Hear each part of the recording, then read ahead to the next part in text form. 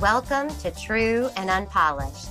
Through this podcast, our intention is to uplift, amuse, and inspire you to create more of a life you'll love. Let's get authentic, everybody. Oh my goodness. Do you know who is here with us today? No. Yeah, right. I can't hear you. I'm going to pretend that you said no. Who? And then this is my line. It's Susan, y'all. Susan is back. Susan is back. And I haven't seen her since the last time. And her face came up on the Zoom screen, and Mary and I both, like, our smiles like just went up and our faces lit up, because that is the kind of gal you are. You don't even have to be in the room. Well, thank y'all. It's good to be back. So today, I think we're going to talk about spiritual practices and finding joy in them. And I think Mare has a story for us. What you got, Mare? What I wanted to talk about is, spirituality and spiritual practices can become so melancholy, which is a term, a state of mind that I'm very familiar with, but it doesn't have to be. So I wanted Susan to come kind of talk about like having fun in our spiritual practices. I don't know that anybody would call dumpster diving a spiritual practice, but what I think is when we are in community and we are approaching anything that we do with a joyful, lighthearted spirit, then that is a spiritual practice. Amen. And I bring up dumpster diving because my now 15-year-old daughter, she was probably 9 at the time. She had decided that she wanted to go dumpster diving. We had read an article and learned that, you could go dumpster diving and find all these cool things that in dumpsters. So I was telling Susan about it, and she was like, oh, that sounds amazing. And I recruited her to go with my 15-year-old or 9-year-old at the time daughter and I. The final results were not that great, but the adventure was amazing. Yeah. And it was because of that lighthearted spirit. And so Macy is in the dumpster walking around because Susan has lifted her up there and then has climbed up there with her. And so the two of them are up in the dumpster walking around, and I am just standing on the sidelines.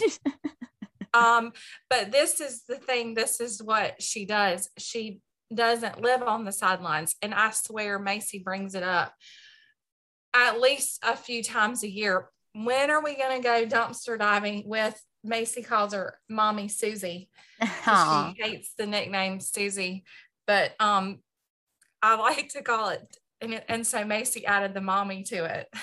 Susan, is it you that hates the nickname? Okay, you don't like that nickname. Got it. Yeah. I mean, hate's a strong word. Right. Yeah. Strongly dislike. But I just earn the favor with the Mary Caroline as many times as I can. Isn't that right, Mary Caroline? That is correct. Nice. Good one. As I was listening to you tell that story, Mary, I was trying to ask myself, would I do that now? Because definitely for the vast majority of my life, the answer would be no. So I'm trying to sit with it and see if I do it. And I was like, maybe I would. And then you said they got up in the dumpster, and I cringed because I was thinking about it. I'm like, oh, darn, I'm not free-spirited enough. So Susan, how do you do that? How do you get to be free-spirited like that? Well, it's so weird that I wasn't sure what story you're going to tell, Mary.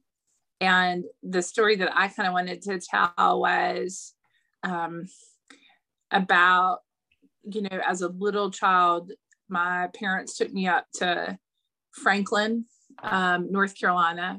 Mm-hmm. And we did now I've done it in a bunch of different places, but the gem mining experience, the dirt, you put it in the sieve and the water comes through, and that was revelatory for me. I mean, truly like revealing, like the water coming through and the treasures being revealed. Like that was the best thing I'd ever done. And I think that dumpster diving is like that. You know, maybe it's a treasure, maybe you're going to get tetanus. You're not sure what you're going to get, but at the end of the day, we got a pickle bucket. Van smell like pickles for a really long time. The only minivan is a minivan that smells like pickles, and a mannequin arm. Oh, these are all very useful things. Right. And some Christmas lights, which I actually put in my Christmas display. The dumpster diving story is definitely unpolished. I think that can definitely serve as our unpolished story.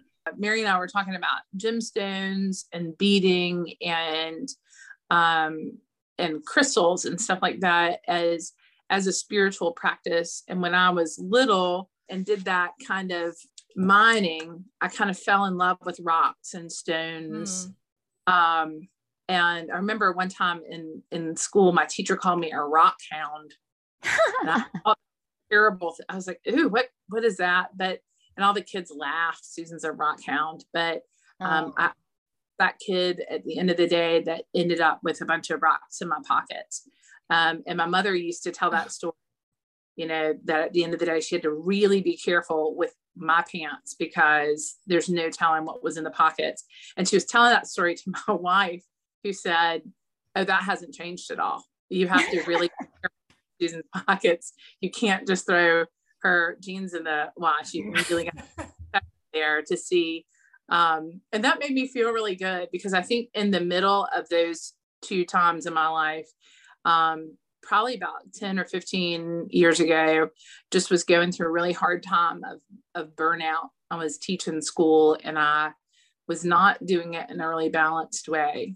Was just kind of over functioning and overworking and was doing what would be the most fun job. I was an elementary school drama teacher. But I got really into the grant writing part of it and the administrative part of it. And I kind of lost sight of my fun.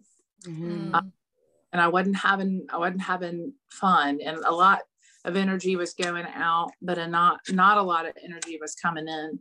So I started I think I was reading The Artist's Way at that time. I think I knew I was desperate to make a change. And I think in doing that work, I was just reminded to go back and to think about what really gave me a lot of joy as a kid, to kind of uncover that. So I started remembering that I liked rocks and gemstones. And I think there's a part of being an adult that's like, yeah, but that was for being a kid.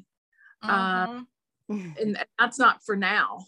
You know, that's not for now. Now is about taxes and bills and carpooling and getting up a third time. And, but I don't know. I think I was at a pretty desperate spot where I just said, I would like to have more fun. I would like life to be more fun. So a woman, Kay Strickland, who is the wife of the man who is the Episcopal priest of my church, taught us this wonderful contemplative arts practice. We did some coloring, but one of the practices she did was beading. And I had, beaded as a child, but I made that first bracelet and was just hooked and said, this combines my love of gemstones. And it's just a nice, gentle, wonderful, fun practice that I didn't get real perfectionistic-y about, that I could just love and enjoy. And I've been doing that ever since. And I think it comes from that place of uncovering stones and getting your hands dirty. And I really kind of attribute a lot of recovery for me, a lot of ceasing of suffering, to the practice of beading and crystal work and stuff like that, just because it's fun and it connects me to that little person who doesn't have so many expectations. Yeah. The work of becoming self-aware of, uncovering our spirituality, at times it can feel like you're walking through mud because you're bringing up all the stuff you need to get rid of. And it occurs to me that that is why you need to find your fun. You need to find something that's fun and recognize that fun in and of itself is a spiritual practice. Like whatever it is that you like, whatever's fun, and I think you bring up such a great point, Susan, to go back to your childhood and go, when was I happy? Like, look back there. What were you doing? And I'm so grateful to have my boys, because my mom and my sister, my niece were just here, and they said, they're contagious. Like, their fun is just totally contagious, the two of them together. So I think being with them is a good spiritual practice for me.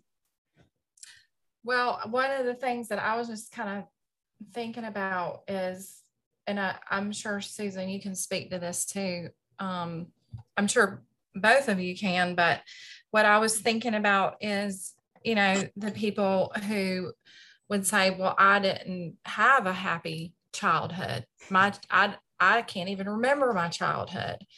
My childhood was traumatic and horrible.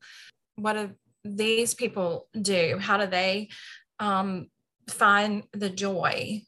I can remember whenever I was little, we had a pond across the street, and we'd go swimming in that pond. We had this concrete table right by the road, far away from my house. And I grew up in a house that was a little chaotic. And so I spent a lot of time kind of alone doing creative practices. And I remember going and digging up clay on the bank of the pond and sitting at that table away from everybody, just by myself. And I would spend hours making stuff out of that clay. When I work at in a group therapy setting in the hospital system here, there's a lot of folks that report not either remembering their childhood or not having much happiness, but almost everybody can tell a little story about that. Just, some place usually outside, or some imaginary play activity that they did that made them feel safe.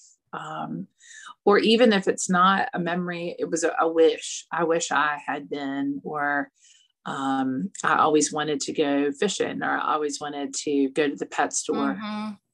Some wish, but to go back to childhood to look for it, because our adult wishes are generally, I wish for no traffic, and I wish for a low power bill, and those wishes are not as fun sometimes. But those wishes, I always wished, to be on the, we didn't have a stream near our house, so streams to me were just, sitting on the bank, a body of water and playing in it. I have a lot of memories of like playing underneath like oak trees in the fall, and like building little houses with twigs and acorns and leaves, and like making little villages. And there have been some in my adult life where I have gotten really overwhelmed with all the adulting, and I've just gone right out into my yard and sat down under a tree and just messed with some acorns for a second. What you're pointing to is, and what Mary did, and then as you were talking, I remembered there was a stream. It was like this hidden little stream. It was really a ditch. But at the time, it was like this enchanted place where a tree had fallen, and, all this. And so I remembered that. And I think too, what's important, I think, to remember, especially for those of us who had trauma early on, had those hard childhoods, I think that it's important to remember that joy is who we are. So we're not actually uncovering something that we've never had. We're uncovering something we are, that we've been. Yes. And so, doing the work of spiritual practice, being committed to bringing up that stuff and getting rid of it is going to uncover your joy naturally, your sense of fun, your sense of adventure. Because I remember seeing, somebody and thinking, I just admired her so much. I wanted to be her because she laughed easily and often, and she like could take a joke, and she just seemed so carefree. And then much later, I realized, after, a decade of self-awareness, spiritual work, I realized I was laughing. Somebody made fun of me. I was laughing, and I realized, oh my gosh, I'm her. I did it. I'm her. But I didn't do it by trying to become her. I did it by, uncovering. So joy is who we are, right? I think that's really true. Yeah, it was true. There's a truth. There's hashtag truth. Here we go. Truth. I spent some time this weekend with a baby cousin, and just was really struck by how much joy and delight. She's just learned to clap, and she just would clap, and they were excited and want everybody to clap, and had created the cause and effect of I clap and all these grown-ups like smile and clap too. So she would clap and look at us, and just doesn't have to be complicated. It does. In fact, I think when we complicate it, some of the joy, because I definitely, as an adult, I can go to a joy practice and will complicate it with perfectionism or over preparation, and I'll suck all the joy right out of this thing I was going to do.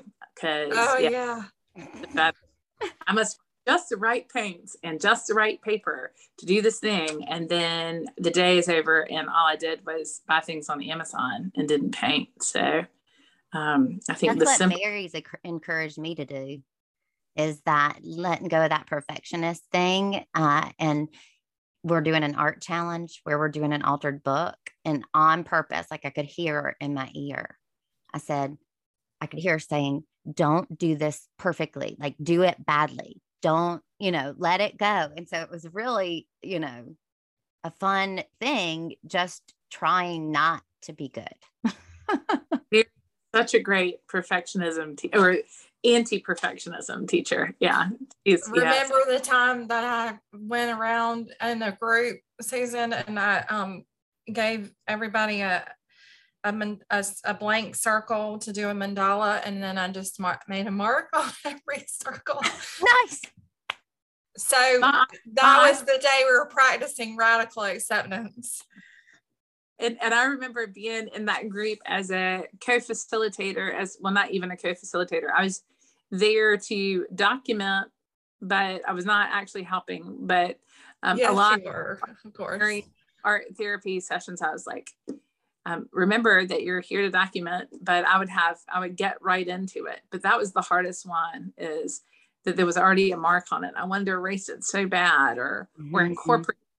You can't even incorporate. You just have to let it be. Over the weekend, my wife and I have just renovated our house, and we were putting out things like all of our tchotchke and knickknacks. And we have this beautiful little ceramic disc that says acceptance, that we bought at a little gift store, and it broke in the move. And she put it on the table broken and slid it so that the pieces didn't go perfectly together. And I was like, please let me fix that.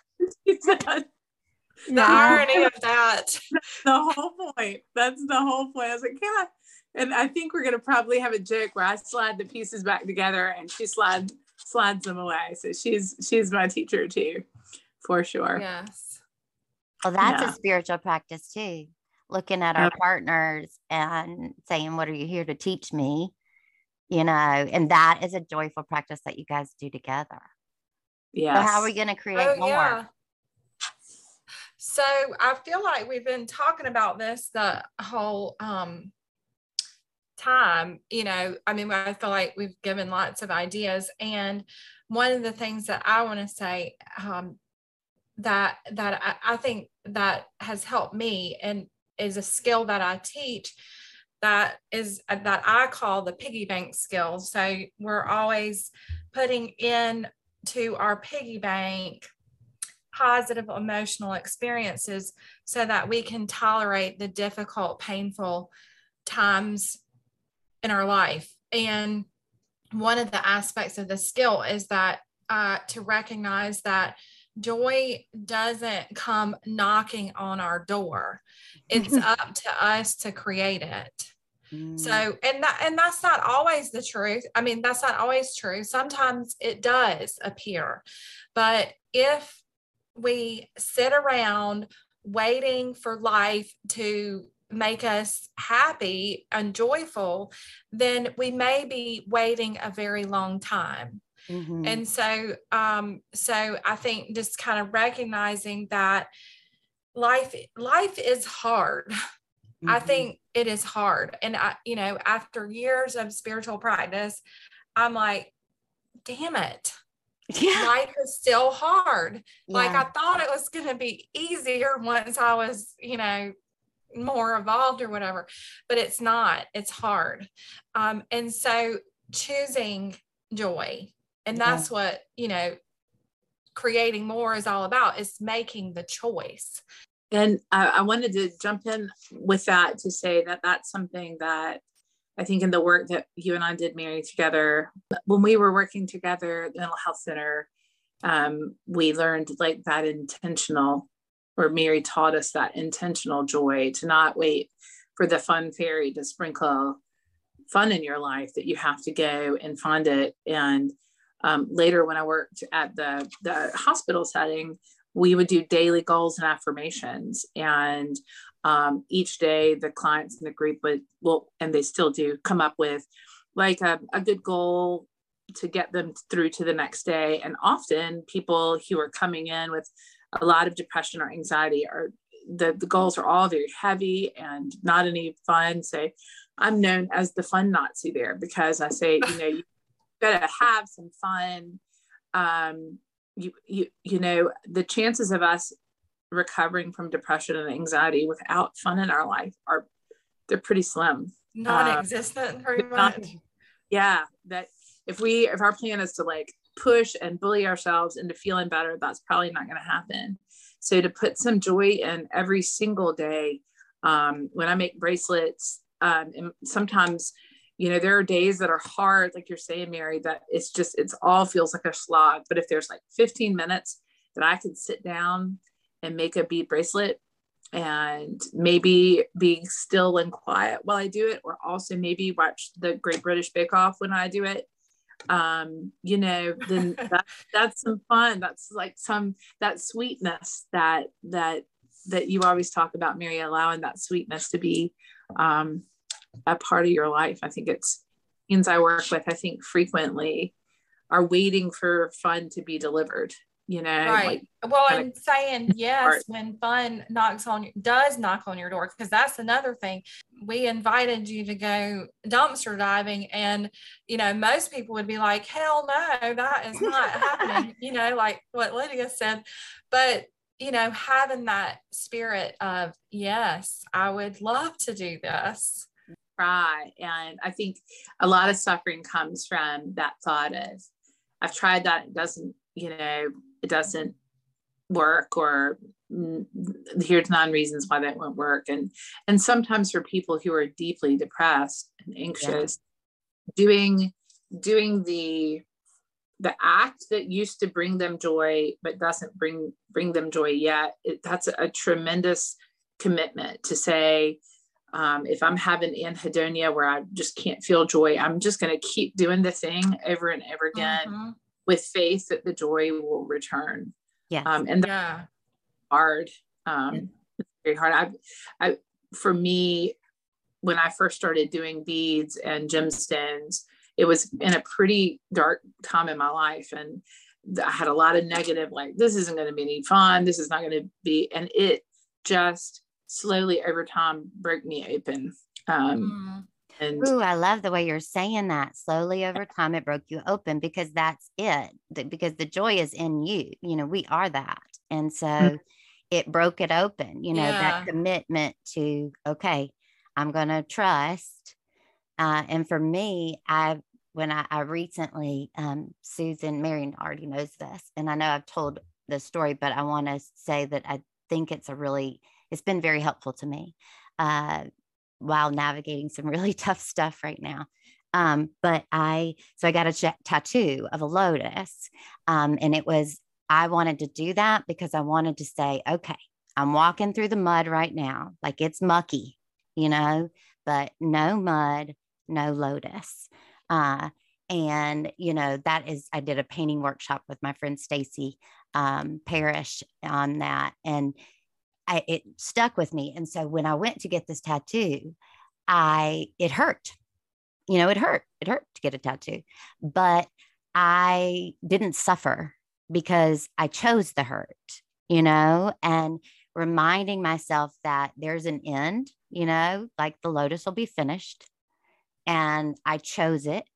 And that helps, because that's what happens is, well, sometimes we get in this cycle of suffering over our suffering, and it's impossible to get out of that until you decide, okay, if I'm suffering, I'm just going to choose it.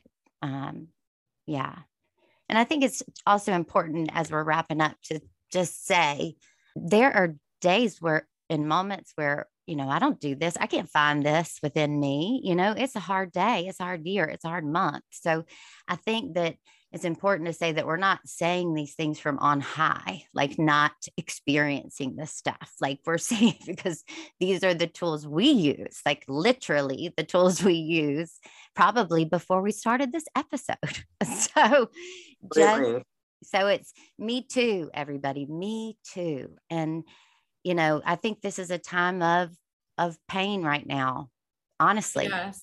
When you say life is hard, I think part of the reason why it's hard is because this is a hard time to be a human being. And so we got to recognize that, and recognize that every single person that we see is having a hard time. We remembered that in the beginning. In the beginning of all this madness, I, of course, try to unpack that and find out where it began.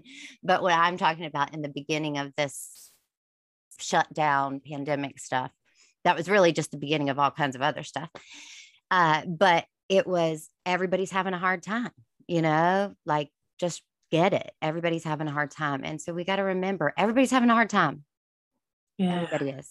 So I would just say, remind everybody about the challenge again, because and Lydia mentioned it before. We're posting on Mondays. I'll post on Mondays the latest instructions for the challenge, and we're only on the second week, so it is definitely not too late to join it. And that could be something sort of like walking through the mud and potentially fun. So we're doing, some of it's a little murky and muddy, and then the end result we're going for is some fun through that process. So and so y'all do it, because Mary, like especially those of you who can't find the fun, do it. Mary is the fun fairy knocking on your door saying, come, let's do this. So just trust her, trust that this is going to be fun. Like, do it just like Susan and her beads, and let's see if it can break you open. What do you got to lose? You're already sad. Thank you for being here, Susan. And I really appreciate it. Yeah. We're grateful for you. You have been listening to True and Unpolished, the podcast. Let's see what happens next.